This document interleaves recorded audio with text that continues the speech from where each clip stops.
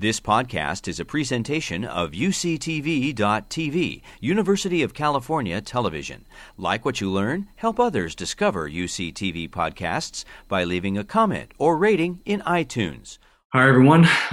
Welcome back to BIEB 152. This is lecture number 3, and today's subject is mutation rates. Okay, so like we started last time, and we will throughout the course, I want to check the temperature on the COVID-19 pandemic, just to update you on the numbers and news that is coming out, the things that I find most compelling at the moment. Certainly, I can't do an exhaustive review of everything that's happening with COVID-19. And so before we were looking at this data, this is from the New York Times, and I had shown a week ago that I thought that the trend was slowing down so that we weren't growing the new numbers of cases per day, but that did not happen a week ago. It does appear, though, that maybe we're not in exponential growth anymore, that maybe the rate of increase of cases has stabilized, and so maybe we're sort of heading towards that plateau and that peak that we've been talking about on the news. So there are lots of websites and different mathematical frameworks in which you can make predictions for when the U.S. will actually experience its peak. We've talked about other countries in previous lectures, and it appears that many other countries have already reached their peaks, and that the number of new cases of COVID-19 is decreasing through time. And so hopefully they're through the worst of things. Although, of course, the virus is still there and can reemerge and begin to reinfect a lot of people if we don't remain distant from each other and practicing all the strategies that we've employed to mitigate the spread of the disease. Okay, so this is a plot from this website down here. The website is hosted by IHME, and this is an interesting website where you can go in and you can make predictions for the dynamics of COVID-19 in different countries, also in different states within the United States. So right now, I generated the plot for the United States, and what it's predicting now is, so we have on the x-axis time, that's in months, and on the y-axis, we have resource count.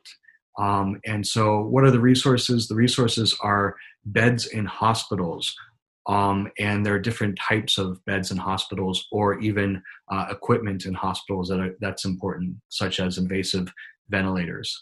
And so these are given the dynamics of the disease. What do we expect? What do we anticipate will be the demand of the number of beds we need at any given time in a hospital, or the number of ICU beds, or the number of people that will have to be on ventilators.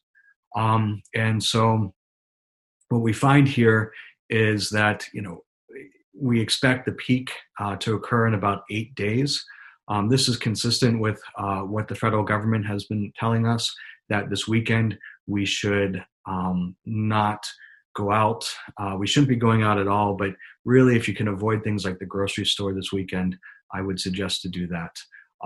So the next couple weeks are probably going to be the roughest, the highest instances of disease, and therefore the highest rate at which, or the highest potential in which you could catch the disease.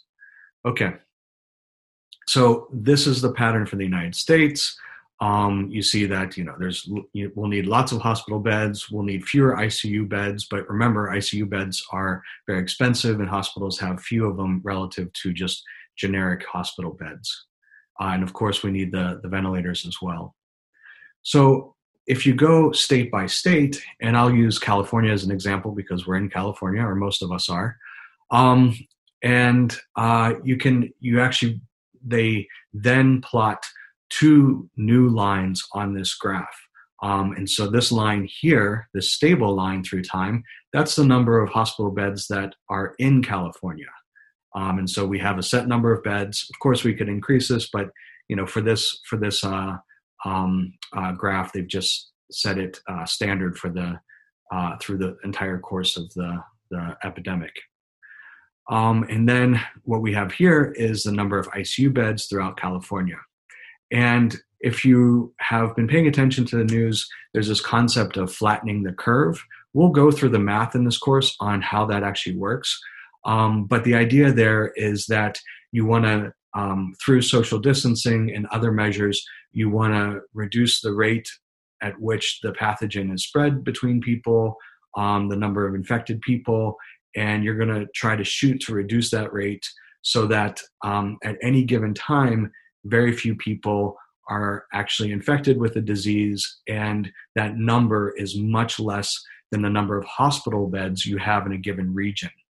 And so California was one of the first states to implement this stay-at-home order. And I would say that compared to the national dynamics, so this is the national dynamics, and this is what's happening in California, it appears that the curve does look flattened compared to the national dynamics. And it looks as if what is predicted to peak around here is well below our capacity, our hospital capacity. So hopefully that means that everybody who does get sick with COVID-19 will get a hospital bed and get good care. That's most important for people's survival, is that they get good hospital care. Okay, so I should mention one other thing that I didn't mention before. What this is the average prediction for the model, but there's some error in that prediction. And so that error is demonstrated by the shading around the dotted line. And so what I just said is true for total number of hospital beds in California, but it's also true for the total number of ICU beds in California as well. And we have not plotted, or they have not plotted, the number of ventilators that we have in California, but I assume that there's actually that we have a lot of ventilators, because our governor has donated 500 of them to the National Reserve of ventilators that will probably go to states like New York, which are maxing out their hospital capacity at the moment. Okay. So this is good news for California, but the reason why this worked is because we're staying at home and we're social distancing. So this is saying that this model here predicts a peak at 8 days. I should say that this prediction has changed even within this same website as more data comes in. A while ago, the peak was was maybe something like 20 days, like 3 weeks away from right now. And so what I want to say is that these are model predictions, and they have a lot of error associated with them. And obviously they're trying to predict something that's very complicated. And so while this is our best guess, they could be wrong. We could get much closer to maxing out our hospital capacity than the models predict. Or of course, you could also get a more optimistic outcome than the models predict. But the point is that it gives us some bearing on what's going on and what we expect in the future to get ready for. In this case, it helps us see that our practice of social distancing is probably helping diminish the spread of this disease in flattening that curve. So this is data from the New York Times, and I kind of wanted to challenge you guys to test this hypothesis that social distancing flattens the curve. And so what this map is showing us are regions of the country where people stopped moving around as much as they typically do. And so if you have this dark green color to the red, so dark green means that people stopped moving around very much early on in the pandemic, whereas if you have a red, it means that people really haven't slowed down their normal daily lives. They're still traveling around a lot. And this is data that's generated from cell phones. And so it's amazing that we have all of this data and we have such a clear picture for what's going on around the country. And what you can see is that many of the states that have not issued orders to stay at home the people are not staying at home. So that's pretty obvious. And so what I challenge you guys to do is to go onto this website, and this is not a part of your homework, or you won't be graded on, but if you're interested in testing this idea that whether or not social distancing does flatten the curve, what you can do is you can generate a prediction for California, which is implementing social distancing. Here's the data that shows us that people are staying at home, and look at the shape of the curve relative to some place like Alabama, where people there hasn't been an order yet, and people are basically keeping on with their normal lives. And so you'll see that there's a pretty striking difference between places that have implemented social distancing and places that have not. Okay, that was our temperature check, and now I'd actually just like to get into the lecture. And this lecture, like I said, is on mutation. And I guess I want to start out with SARS-CoV-2, but we will talk more generically about just how mutations work throughout this lecture. And a lot of the examples I'll give are actually on bacteria. However, mutations in bacteria work the same way as mutations in viruses. So anything that I'm lecturing on with bacteria, you can also apply to viruses. And so here's the SARS-CoV-2 phylogeny. I've shown you this before. This is the data from nextstrain.org. You'll notice that the phylogeny looks a little different this time. That's because the x-axis here is different. I used a different setting to generate it. Now the phylogeny is not time, but it's based on numbers of mutations. And so the overall structure of the phylogeny is actually the same, but just the distance and on the x-axis is going to be slightly different. But what this is showing us is how many mutations separate one isolate of SARS-CoV-2 from another isolate of SARS-CoV-2. And so we'll get into phylogenies later in the lectures. But what I'm showing here is this is a virus from one point in time, and they sequence the whole genome of that virus. And then they ask, well, how does this virus relate to an older version of a virus, one that we isolated maybe 2 months ago? And so for this virus here, you can go back in time and you can see that, there's about, probably about 12 minus 4, so 8 mutations that separate it from this virus down here. So this is recording genetic distance, how many mutations have evolved in these genomes over time. And so as more time proceeds, then more mutations accumulate, and you get more differences between all of these strains. And those differences give us this phylogenetic resolution so that we can establish evolutionary relationships. Okay, so that's sort of thinking about phylogenies and how all of that works is for later on in the course. What I want to talk about right now are these mutations. How do they even arise in the first place? We started out this epidemic and then turned into a pandemic with a single strain of a virus that then began to spread and grow and spread and grow. And that strain began to mutate. And now we have all of these very different strains of SARS-CoV-2.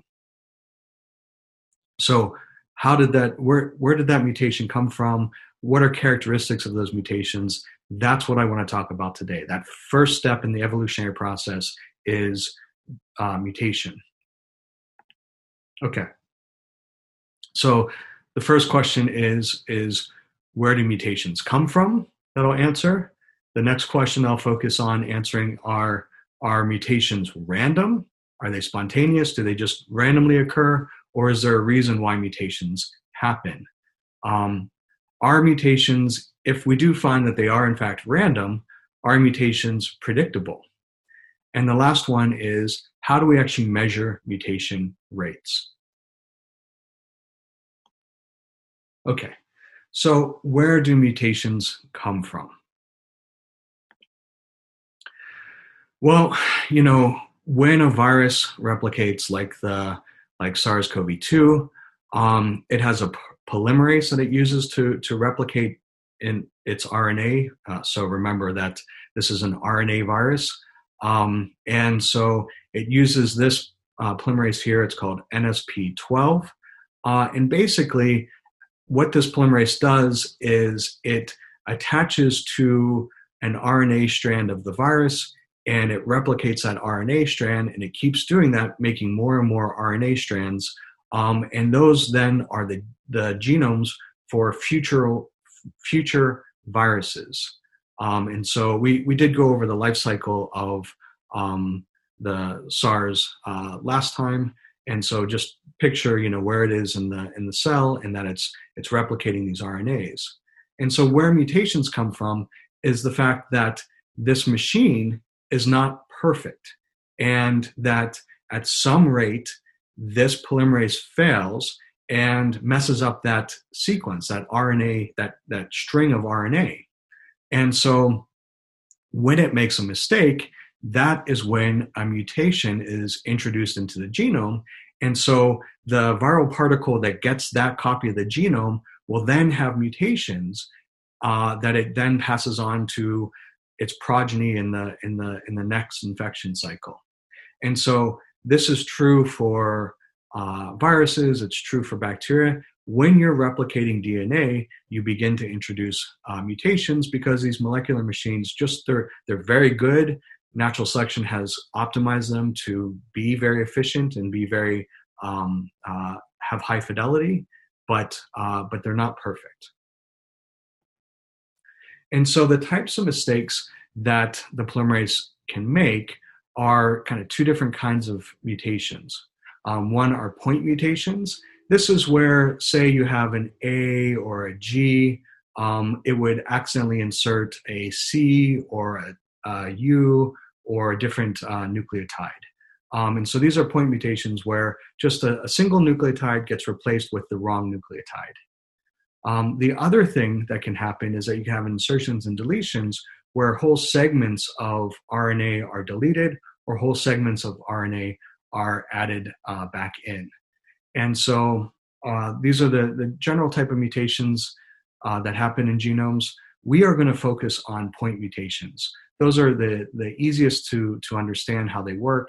And so most of this class are focused on just those type of mutations. Indels tend to be a little bit rarer and harder to predict. I wanted to note that these mutations for SARS happen in RNA bases, but these same type of mutations can also happen in DNA-based genomes as well. DNA-based viruses or bacteria or our own genomes, so forth. Okay, so the first subject that I want to talk about is getting to the nature of mutation. Are mutations random mistakes, or do they arise to aid adaptations? And so this is a very old debate in evolutionary biology. And you probably learned about this debate starting in intro biology class, maybe even in high school. And so I want to review the debate, but I want to go much more in depth into this debate and what's the data that helps us prove one hypothesis wrong and in support of another hypothesis. And so the debate is between Lamarck and Darwin. There are two different models with how evolution works. Lamarck thought that mutations are directed from the environment to produce adaptations. And so often people think of that example of a giraffe, where a giraffe is trying to reach higher and higher to get leaves from taller and taller in the tree. And this creates some kind of feedback so that the giraffe's progeny in the next generation will actually have longer necks. And then the next generation will have even longer necks and so forth. And so that's where there's a need from the environment that then has some way of altering the genome and causing mutations that will fit that need. And the second hypothesis is from Darwin, and that's that mutations are completely random and that there's just genetic variation that arises during the natural process of replication, and that then the way that you get adaptations is that those good variants are selected for, tend to give rise to more viruses or more bacteria, and so the population will change in time to better fit its environment. And so these are two opposite ideas. One is directed and one is random mutation. And so, we basically all know that this debate has gone towards the side of Darwin, that mutations are random. And so why am I at this time going to such detail on this debate and whether or not mutations are random or spontaneous versus directed?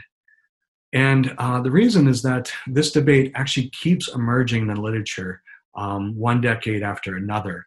And so here are just examples of papers from the literature about this debate. So this is a review paper. There was a big debate in the 90s over whether or not mutations in bacteria were directed versus spontaneous and random.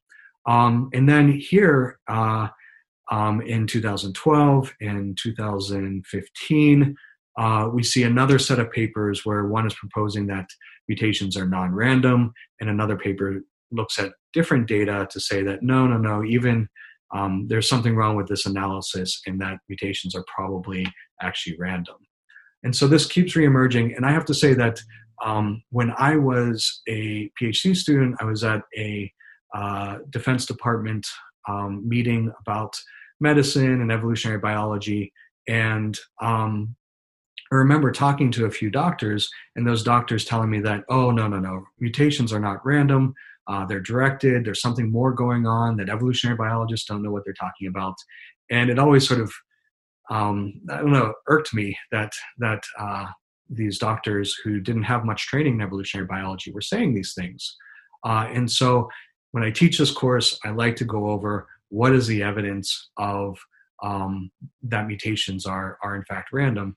It's a really nice study that proved this, and it's a pretty old study, but often people don't know about it.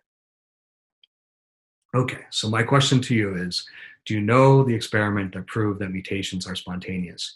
You may think that they're random and spontaneous, you may have learned that, but do you know the data that actually shows us and the reasoning behind how we could know that? Okay. So this experiment was performed by Loria and Delbruck. This is an interdisciplinary team of scientists. Loria was a microbiologist and Delbruck was a physicist. They began their collaboration around 1940, so a very long time ago. They published their proof that mutations are random in 1943, and in 1969, they won the Nobel Prize. So this is a really cool experiment, helped them get the Nobel Prize, and it's such a simple and elegant experiment, and it's something that you could do, just over the course of a couple weeks in the lab, but it because of the elegance of the logic and the mathematics that Delbruck, the physicist, came up with, they were able to come to this really important conclusion. Okay. So I just want to sort of go back in time and think about what microbiologists were doing in the 1940s that led them to ask these questions about the randomness of mutations. And so microbiologists at the time were fascinated by a lot of things. They were growing, bacteria in the lab, but they had also found these viruses of bacteria. So often we think of viruses as infecting us, but even bacteria have their own viruses. And those viruses are called bacteriophages. Here's a picture of one type of bacteriophage. And so microbiologists at the time would take a test tube. They would take, one cell or a few cells of bacteria, and they would grow it up in the test tube. And then they'd get a really dense stock of the bacteria, and then they'd expose that dense stock of bacteria to lots of different perturbations. And one of the things that they would expose them to are phages, and just to be able to see how good are the phages at killing and so forth. And so what I'm showing you here is that they're putting the bacteria onto a petri dish, and then they're also putting a layer of phage over top of the bacteria. And so when they would do this experiment, what they would find is that after 24 hours, so they take this petri dish and they incubate it for 24 hours, they would begin to see colonies of bacteria. Not as many, they wouldn't cover the entire plate. So that told the researchers that the phage were actually killing off the bacteria or killing off most of the bacteria, but there are some of these colonies of bacteria that were growing. And so what is a colony of bacteria? It's where a single cell lands on a petri dish, and then it begins to replicate and grow, and then over 24 hours, you have a big mound of cells. And this mound of cells then is visible by your eye, and it looks like a colony on a petri dish. And so they knew that they had put, 10 to the 8 cells onto this petri dish, but they only see 3 colonies, suggesting that only 3 of those cells actually survived phage infection. And so the question was, were these just lucky bacteria that survived? Maybe there was a space on the plate where the phage didn't make it to, and so these bacteria could live. Or were there genetic changes in the bacteria that allowed them to resist the phage? That's the question. And so the way that they tested this is that they took a subsample, just a few cells from each of these colonies, and they replated those few cells onto a petri dish that also had this layer of phage on it. And they said, well, if these bacteria were just lucky, then when we introduce them to a new plate, the chances that they'd get lucky twice is really low. And so therefore, if we see colonies growing in 24 hours on that new plate, then we know that these are different bacteria, that they've changed in a way, they've mutated in a way to confer resistance to the phage. And so they did the experiment, and they found that each time they picked a few cells and put them on the new plate, those cells would grow into these colonies of bacteria that were resistant to the phage. So then the next question is, what's the nature of that change? Was that change directed from the environment? Did the cells actually experience the phage, and that then triggered the cells to mutate in a way to resist the phage? Or were these random mutations that arose when they were growing up the cells, and they arose coincidentally, and it turns out that they had this benefit for the cells when they were transferred to the environment with all of the phage, but that there wasn't a direct connection between that challenge in the environment and why that mutation arose. So this is just a slide that repeats what I just said.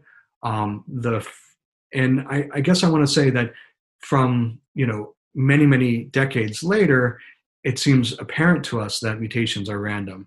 But at the time, it really was not apparent to people that mutations were random, in microbial populations especially.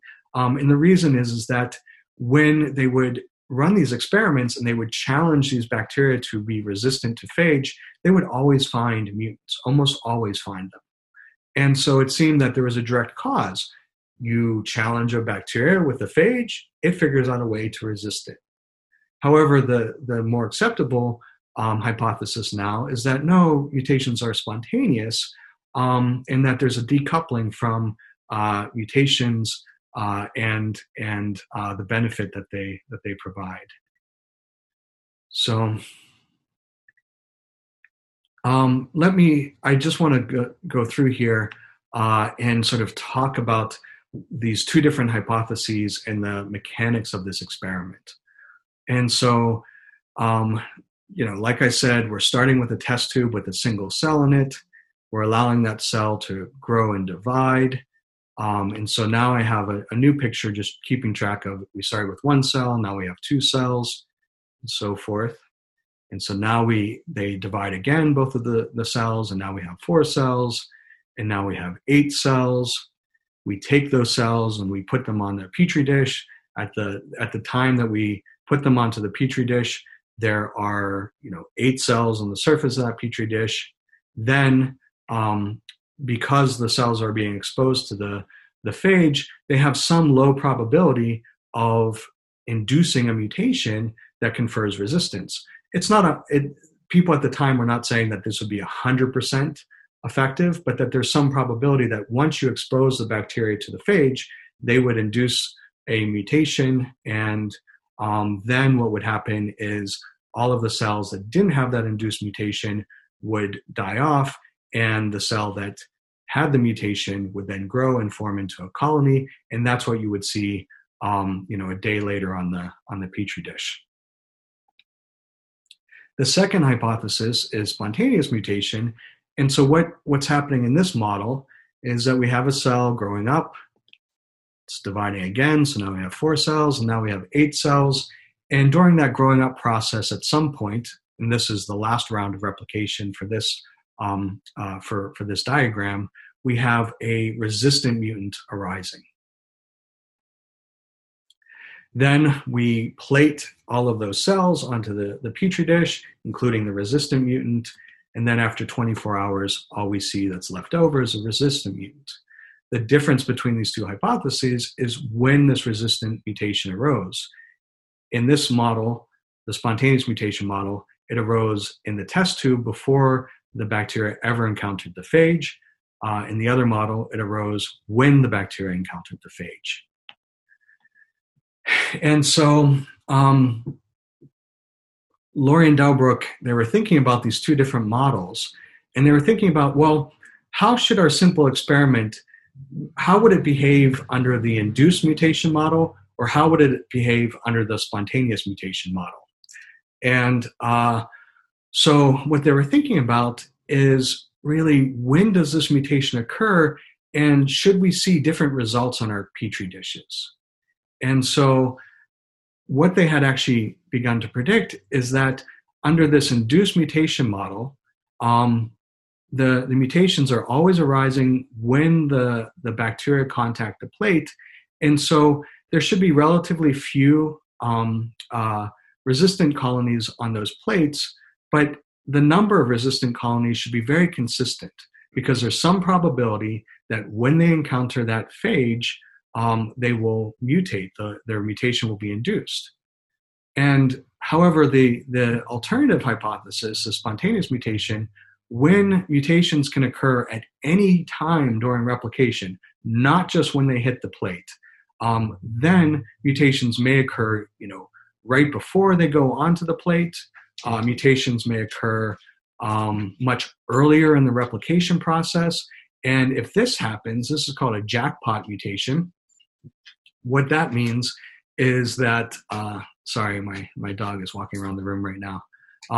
So if there's a jackpot mutation, then it happened early in the replication process, and all of the descendants of this mutant here are also all resistant to the phage. And so now what you're going to see is a petri dish that has many, many colonies on it. And then you could imagine in some populations, when the bacteria are growing, since mutations are random, sometimes they just don't happen. And so if they don't happen, that population's unlucky. Well, that phage is going to be able to wipe out that population of cells. And so you don't get any colonies growing on that plate. So this is the real difference between these two hypotheses in running the simple experiment, is that under this hypothesis, you should see very little variation in the number of colonies that form on the plates, whereas in this hypothesis, you should see a lot more variation in the number of colonies. So you should think about both of these hypotheses as being a coin flip kind of process. But what's different between them is where that coin is being flipped. Okay, so in the first hypothesis, the coin is being flipped in the transition from right when the cells are being applied to the plate. And so it's only happening once during each of these experiments, and there's some probability that those cells will mutate and get an induced mutation. And so there'll be little variation in the number of colonies that actually form on that plate. Whereas in the second hypothesis, it's also a coin flip procedure where there's some probability that a mutation will arise, but that coin is flipping at each and every time that the cell is replicated. And so sometimes that coin can flip and land on heads early, or sometimes it can land on heads later, and that will affect the number of colonies on the petri dish. And so when you repeat this experiment many times and you have many petri dishes, you should expect to see a really wide variance in the number of colonies observed when you repeat the experiment. And so this is where this collaboration between Laurie and Delbruck came in, is that Laurie was doing the experiments and knew a lot about microbiology, whereas Delbruck was a physicist and understood sort of the math behind predicting distributions of the number of colonies that you expect to see on plates. And so they created their Laurie and Delbruck distribution, and then they compared it to a more a more typical distribution, which is the Poisson distribution. And so what I'm showing here are two different distributions. And so this is just a histogram where the y-axis has the number of plates in the experiment that have either 0 colonies or 10 colonies or 20 colonies or so forth. And so the two different theories predict two different distributions. The Laurie and Delbruck, like I said, has lots more variance, so that some plates are loaded with bacterial colonies and some plates have 0. Whereas this Poisson distribution, maybe some plates have 0, but most of them have some intermediate value of colonies. And then they just really don't have these outlier plates where you have lots and lots and lots of colonies. And so that was what the math told them to expect between the two different hypotheses. And so they actually did the experiment, and they found that, and this is obviously just a cartoon, but they found that there was a lot of variance in the number of colonies on these petri dishes. So here's the actual data from the experiment in the paper published in 1943. And so this is just the table, and it says, number of resistant bacteria, number of cultures, and so this is just two sets of similar types of data. The data just repeated a couple different times. And here's the distribution that they found. And so they have an observed distribution, and they have what they expected from the math. And what we find is that this expected is for the Laurie and Delbruck distribution. And what they find is really close matching between what they actually observed in the experiments and what their math told them to expect. And so, they proved that mutations were spontaneous, and they ended up winning the Nobel Prize for this. And really what they ended up proving is that Darwin's model, where genetic variation and mutations are randomly created, and then natural selection acts on that random variation to produce adaptations, is consistent with their experiment, and that model has held up. Okay, so moving on, mutations are random, and so normally when we think of processes as being random, then those processes are very hard to predict. And so this is one of our goals as evolutionary biologists, and certainly evolutionary biologists that focus on the evolution of diseases, is to be able to predict how those diseases will change and to understand what their capacity to evolve is, in order to stop them from evolving or find ways to intervene. If it's bacteria evolving antibiotic resistance, or SARS jumping into a new host species, we want to be able to stop that evolution, or at least predict when that evolution will happen. And so our whole goal is to predict evolution. And so it's hard to predict evolution in part because the first step of the process is random mutation. It's a stochastic process. And so, you might want to just sort of throw up your hands and stop there. But actually, mutations, while they are spontaneous and random, there are characteristics about how they work that allow you to make predictions for how many mutations you expect to see, whether or not an organism is likely to get an adaptive mutation, and so forth. And so for this next section, I want to talk about predicting mutation and some mathematical equations for us to be able to actually predict whether or not we expect a bacteria or a virus to have mutations, or how many mutations will be in a population. Okay, so the thing that is very predictable about mutations is the rate at which they occur. And so this is a figure that I showed you from a couple lectures ago, or actually just last lecture. And what we see is that we have coronavirus here, and it has a very particular mutation rate. So that's what's happening on the y-axis, and this is just genome size on the x-axis. Let's not worry about this right now. But we can see that this virus has a very particular mutation rate. These other RNA viruses have another characteristic mutation rate. Double-stranded DNA viruses have another characteristic mutation rate. And so what this tells you is that, given a certain organism, it has a specific mutation rate, and that should remain pretty consistent through time. And so if that's true, then we can make predictions for when we expect to see mutations happening in a given organism.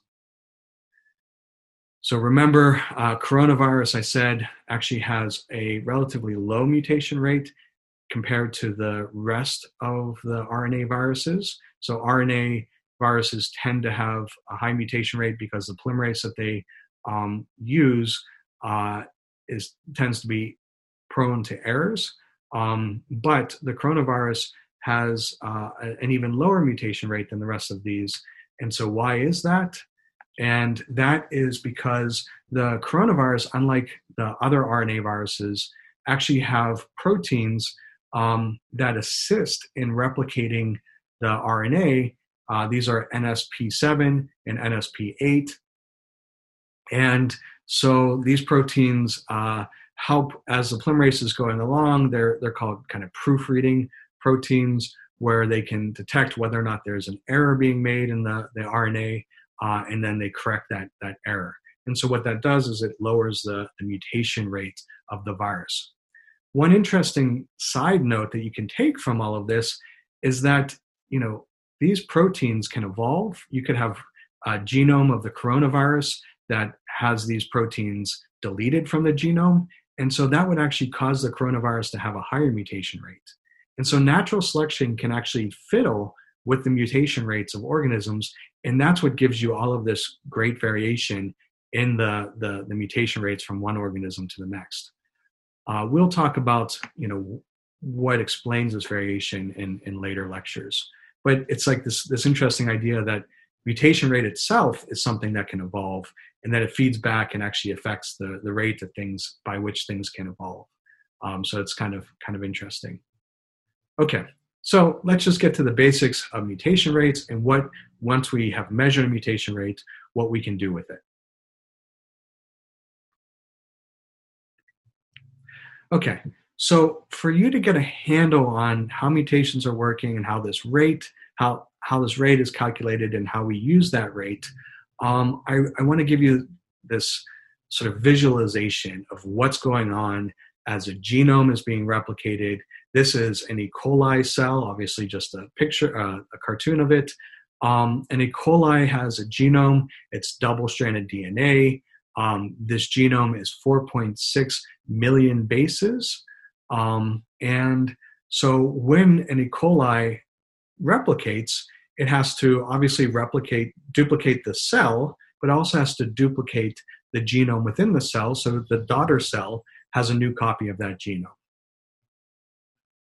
And so what happens is a polymerase moves along this this DNA, and that polymerase is replicating the DNA, and that, like we talked about before, that machine is not perfect, and so at some rate it introduces mutations. It substitutes a wrong nucleotide into that DNA sequence, and then whatever cell inherits that new genome, that's the cell that has a mutation in it. And so why I'm sort of focusing on this and having you visualize this, and this polymerase going around the genome and having some probability of creating an error, we can actually measure what that error rate is, and that error rate is what we call μb. So the mutation rate of a single base in the genome is 5.4 times 10 to the minus 10. And so that's an extremely low error rate. Most of the time, this polymerase gets it right, but sometimes it gets it wrong. So I want you we are going to look at 3 different kinds of mutation rates. And so I want you to pay attention to which one we're talking about at a given time. And so this is and what's important is to look at what the rate is based on, and so for this is a per base error rate. So it's per base, but it's also per genome replication. And so that is 5.4 times 10 to the minus 10, very low. Okay, so now how do we, now that we have this error rate, how do we actually use that to predict genetic variation in a bacterial population? And so the question that I want to ask you guys is, if you have an error rate of this, and the genome size of a bacterium or of this E. coli is this, do we expect that the daughter cell will have mutations? So don't worry about chiming in. I'll just give you a second and then we'll move on to the answer.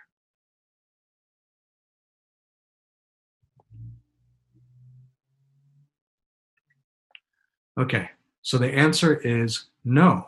We do not expect that daughter cell has any errors in its genome. Yes, the genome is big, millions of bases, but the error rate is many magnitudes lower than the number of bases in the genome. And so it means that we do not expect to see any mutations occurring. So how do I, you can kind of look at those numbers and come to that conclusion, but sort of what's the equation that helps us actually figure that out? And so the equation is very simple. And so the rate that a daughter cell will receive a mutation is the genome size. So that's the number of opportunities to produce an error times the rate at which those errors are produced. And that will give you 0.0025. So there is a very low chance that this daughter cell would actually get a mutation, but there is some chance. 0.0025 is the rate of that chance happening. Okay, now I want to introduce another way of reporting mutation rates. And so often when people write about mutation rates, they don't say per base, per genome replication. They'll say a per genome mutation rate. So this is just the per genome mutation rate for E. coli is 0.025, what we just calculated. And so that's just saying, okay, here's the entire genome size, and we're going to times that by the per base rate, and that gives us then a per genome rate of acquiring mutations. Okay, so now that we have these different rates, let's walk through a couple questions so you get a feel for how to use these rates. So what is the average number of mutations you would observe in a population of 100 daughter cells?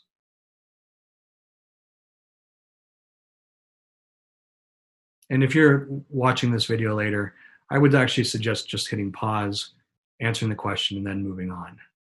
But here I'll just keep moving. And so the answer is 0.25. And so the calculation is straightforward.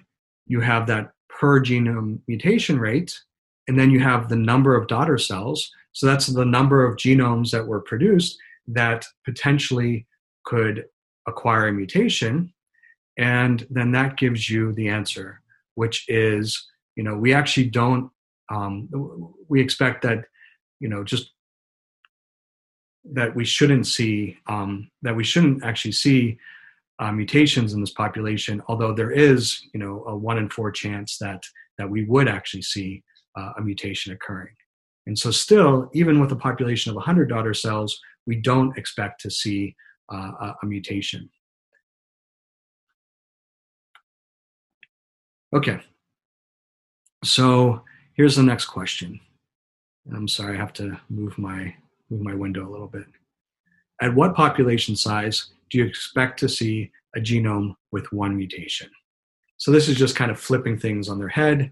At what population size do I expect to see just a single mutant of the bacteria?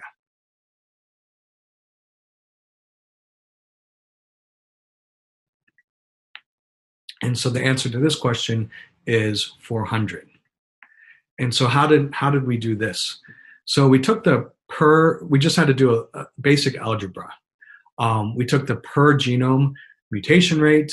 We took the number of daughter cells. So that's what we're solving for, is the number of daughter cells. And then we have the number of mutations in a population, and that is 1. That's given by the question. And so then we just solve for number of daughter cells. And so that's the same per genome mutation rate. We're solving for the number of daughter cells equals 1. And then you can do the math, and the answer turns out to be 400.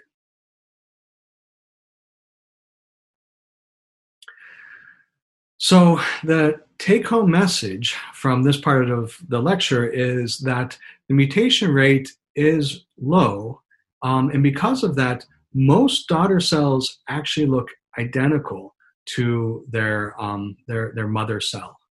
And so this is true for bacteria. Bacteria have a very low mutation rate. This is not true for SARS-CoV-2. SARS-CoV-2 has a high enough mutation rate, and it has a genome size of 30,000 that we expect to start seeing every replication, probably 1 mutation is being introduced, or maybe a handful of mutations.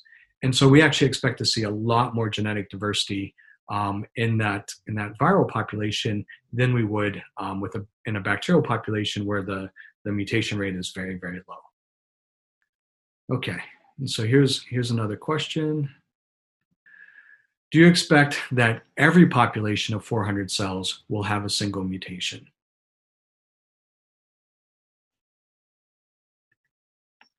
And the answer is no. We don't expect that every population of 400 cells will have a mutant bacteria. This is relating back to that Lori and Delbruck experiment. Yes, on average, the populations will produce a mutant, but because mutation is a random process, then we don't expect that it will happen in all of the populations that have 400 cells. Some of them will just be unlucky. And then, of course, other ones will have many mutations. It's just because it is a stochastic process. So we can predict average behavior, but we can't predict exact behavior when we're talking about mutations. So think of mutations as this kind of weighted coin flip. In terms of E. coli, every time a cell divides, there's some low chance that it'll get a mutation, but 1 in 400 times that cell does get a mutation. That daughter cell is a mutant. This coin flip process happens, not just when cells are dividing, but at every moment when a nucleotide is being replicated. And so, there is this weighted coin flip happening also as the polymerase is going through the genome and replicating that genome. Okay, so I want you to sort of think about mutation rates and the population sizes of microbes in order to picture, how much genetic diversity do we expect to see in microbial populations. We know that the majority of bacteria are going to look just like their mother cell and not be mutants, but microbial populations can be really, really large. And so, for instance, in a test tube, we have 2 times 10 to the 10 cells of E. coli, typically. And so in that test tube, there's so many genomes and so much opportunity for mutations to occur that we actually predict that there should be about 50 million mutations that have occurred in that test tube. And so what that means is that basically, 50 million mutations, that's a ton of mutations. The genome itself is an order of magnitude smaller than that. And so it suggests that basically every site in the genome at least once has been mutated within just a single test tube of bacteria.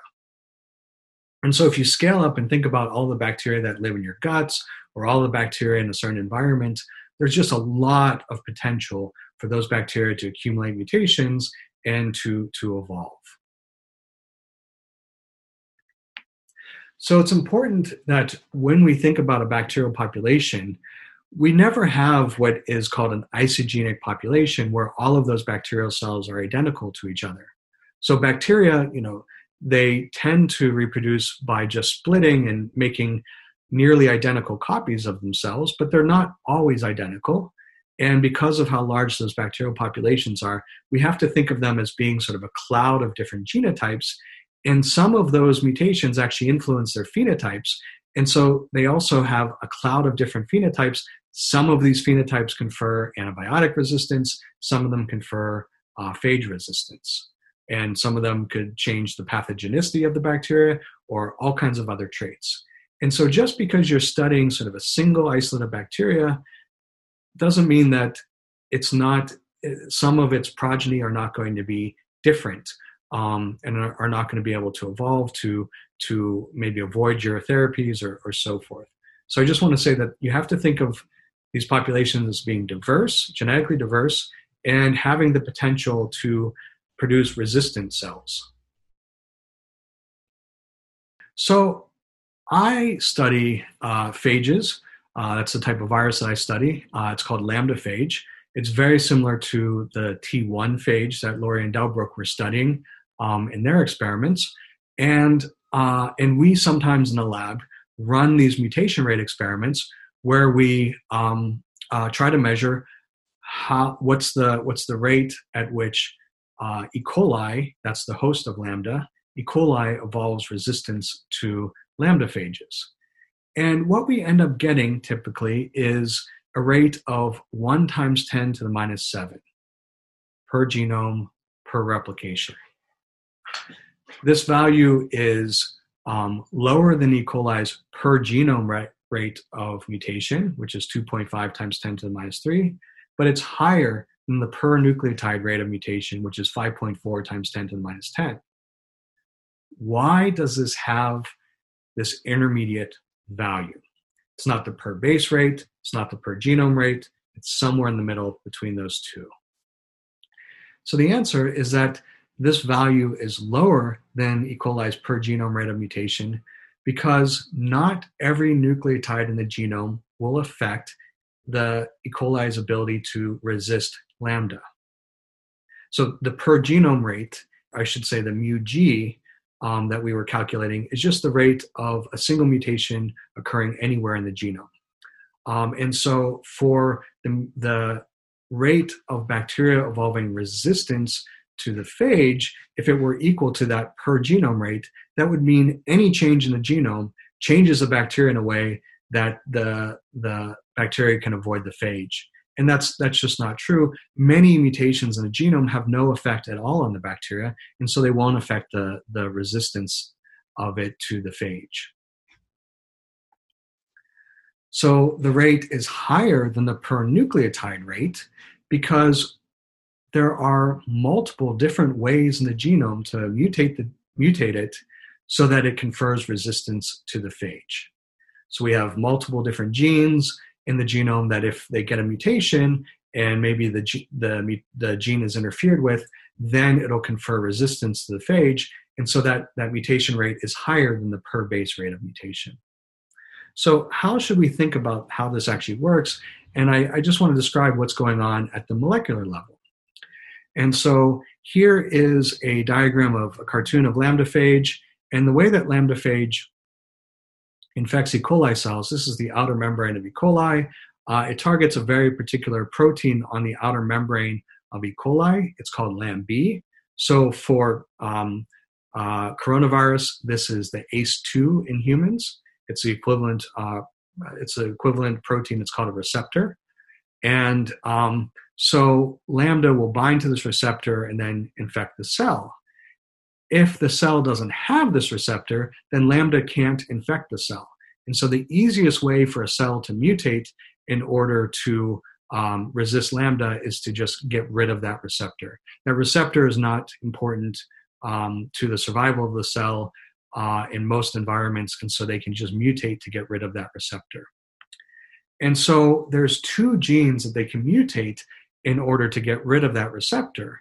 One is they can directly mutate the LAMB gene itself, the gene that encodes for the protein LAMB, and that gene has 1,341 nucleotides, and there are 67 sites in that gene that if you mutate those sites, it'll completely interfere with the production of that protein.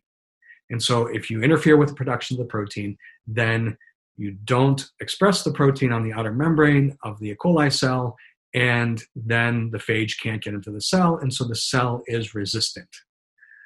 Okay, so it's not just about LAMB, though. There's also another protein called MALT. And MALT is a regulatory protein that what it does is it turns on LAMB. So if you have MALT around, it turns on LAMB.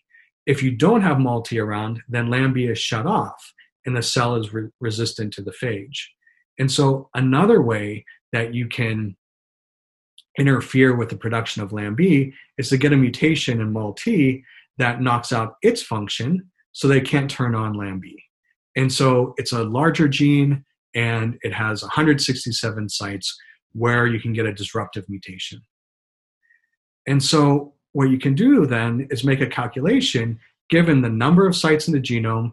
If you mutate them, you're going to interfere with LAMB and confer resistance to the phage. And so what this gives us is a rate of acquiring a resistant mutation. This is mu-R. And the way that we can calculate this is it's the number of sites in the genome, 67 plus 167, times the per nucleotide mutation rate is that. And so that will give you a rate per genome replication for which you get a mutation that confers resistance to lambda. So this is our third category mutation rate. And it's a harder category to understand. It's a per genome replication rate, or per genome replication mutation rate, but it is giving you the rate at which certain types of mutations occur, and those mutations are the ones that confer resistance. So mu-R is this rate of resistance mutations. So the take-home message from here is that sometimes there's multiple different ways of getting a certain phenotype, so different genetic changes that give you the same phenotype. And the more different ways that you can get to that phenotype, the easier that adaptation is to evolve. Okay, so here's another question. What would it mean if the mutation rate for phage resistance was lower than the per nucleotide per genome replication rate? So if it was lower than 10 to the minus 10. Okay, this is a tricky question. Actually, there's two right answers. So if resistance cannot be achieved by a single mutation, but requires multiple mutations, then that the probability of not just getting one good mutation, but getting two good mutations simultaneously is extremely low. The other answer is that, well, maybe resistance requires some kind of really complex genomic change and that those kind of genomic changes happen at a lower rate. So maybe you have to get a very specific type of insertion or deletion, and those things just happen at a very, very low rate in the genome, and so it'd be very difficult to actually achieve that. And then the last answer that was wrong is there's only one site in the genome that confers resistance. If there's only one site in the genome that confers resistance, then the rate will be the per base mutation rate. So this brings us, this sort of thinking brings us to something back to thinking about infectious diseases and how we can use mutation rate to better administer therapies of infectious diseases. And so this idea that if you need multiple resistance mutations, then the probability of acquiring those resistance mutations is extremely low, is what is the logic that underlies why we sometimes give multiple different antibiotics, or in the case of HIV treatments, we always give at least a cocktail of 3 different drugs. And so here I'm just going over the math behind these drug cocktails. And so now we're asking sort of what is the mutation rate of resistance of a bacteria when it's challenged by 3 different antibiotics. And so these numbers here are the mu-R for ampicillin, mu-R for kanamycin, mu-R for chloramphenicol. They have slightly different rates. And so that means that there's just different opportunities in the genome to evolve resistance, more for this guy, least for this guy. But the way that we calculate mu resistance to all of these antibiotics is by just multiplying this number by that number by that number, and that gives you 10 to the minus 18 per genome replication. And so that is an extraordinarily low number. And so it is unlikely for bacteria to evolve resistance when you hit them with multiple challenges simultaneously. Okay, here is a question that just follows up on what I just went over. Okay, so the answer to this is just 10 to the minus 6 times 10 to the minus 7, which gives you 10 to the minus 13. Just note the wording of the question. I don't like tricky questions, but just to make this as similar as the last question, I just removed one of the antibiotics, kanamycin, and we get this answer of 10 to the minus 13. Okay, so I want to, for the rest of the lecture, we have about 5 minutes left. I want to go over how do we actually calculate these mutation rates. And by going over this, we're going to go full circle back to that Laurie and Dalbrook experiment, because we can use that pattern of colonies on plates to actually then calculate the mutation rate, that mu-R resistance to T1 phage. Okay, so we have, this is just from that exact same cartoon that we were looking at before. And so I'm going to calculate a rate based on that cartoon, those results from the experiment. This rate is going to seem wrong just because the numbers are so weird in this experiment. We just have 8 cells down here. So we have a population size of 8, whereas, a normal experiment, population sizes are huge and the mutation rates are really low. So this is going to seem artificially high because it is. But it just follows up on the cartoon experimental results that we saw from before.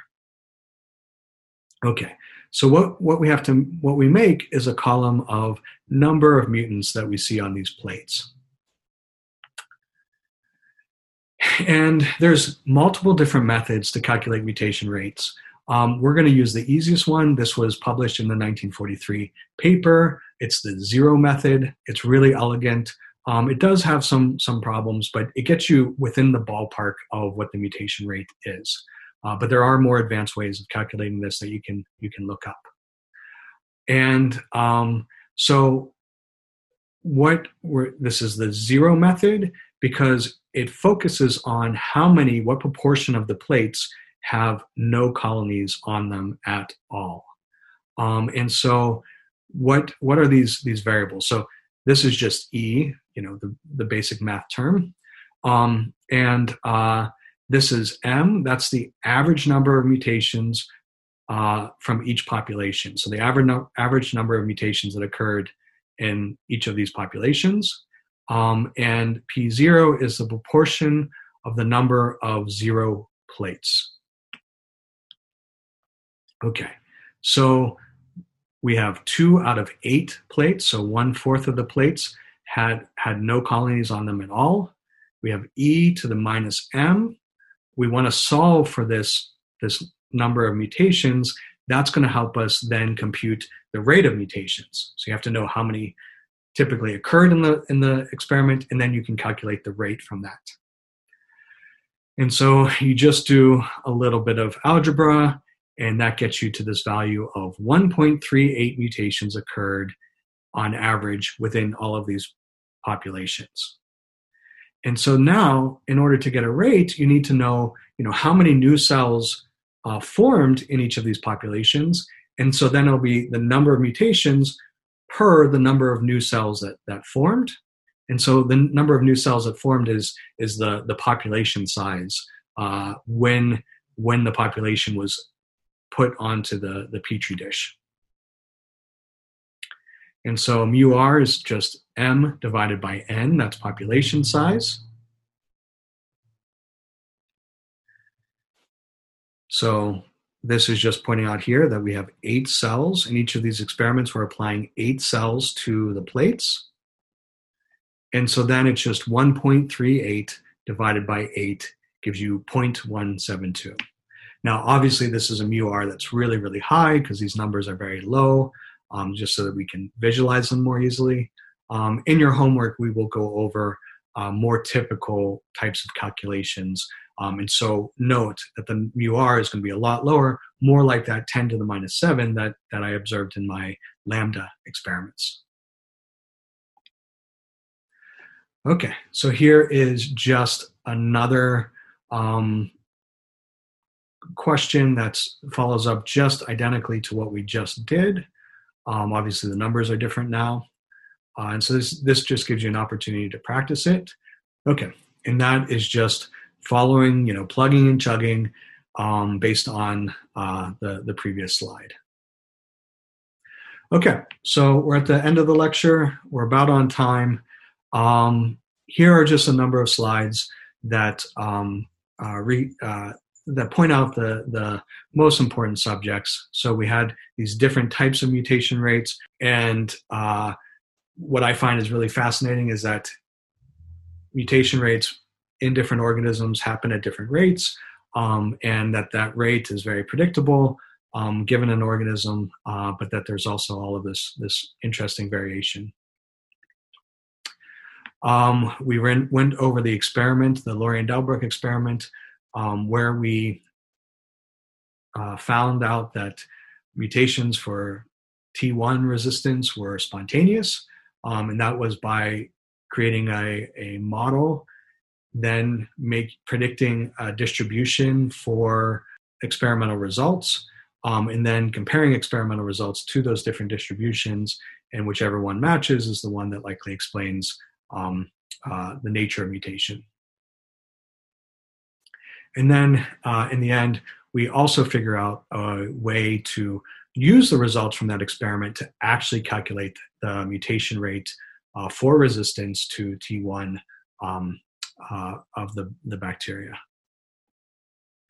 And I want you to always remember that given how large population sizes are of viruses and of bacteria, there's lots of potential for mutation and lots of potential for evolution.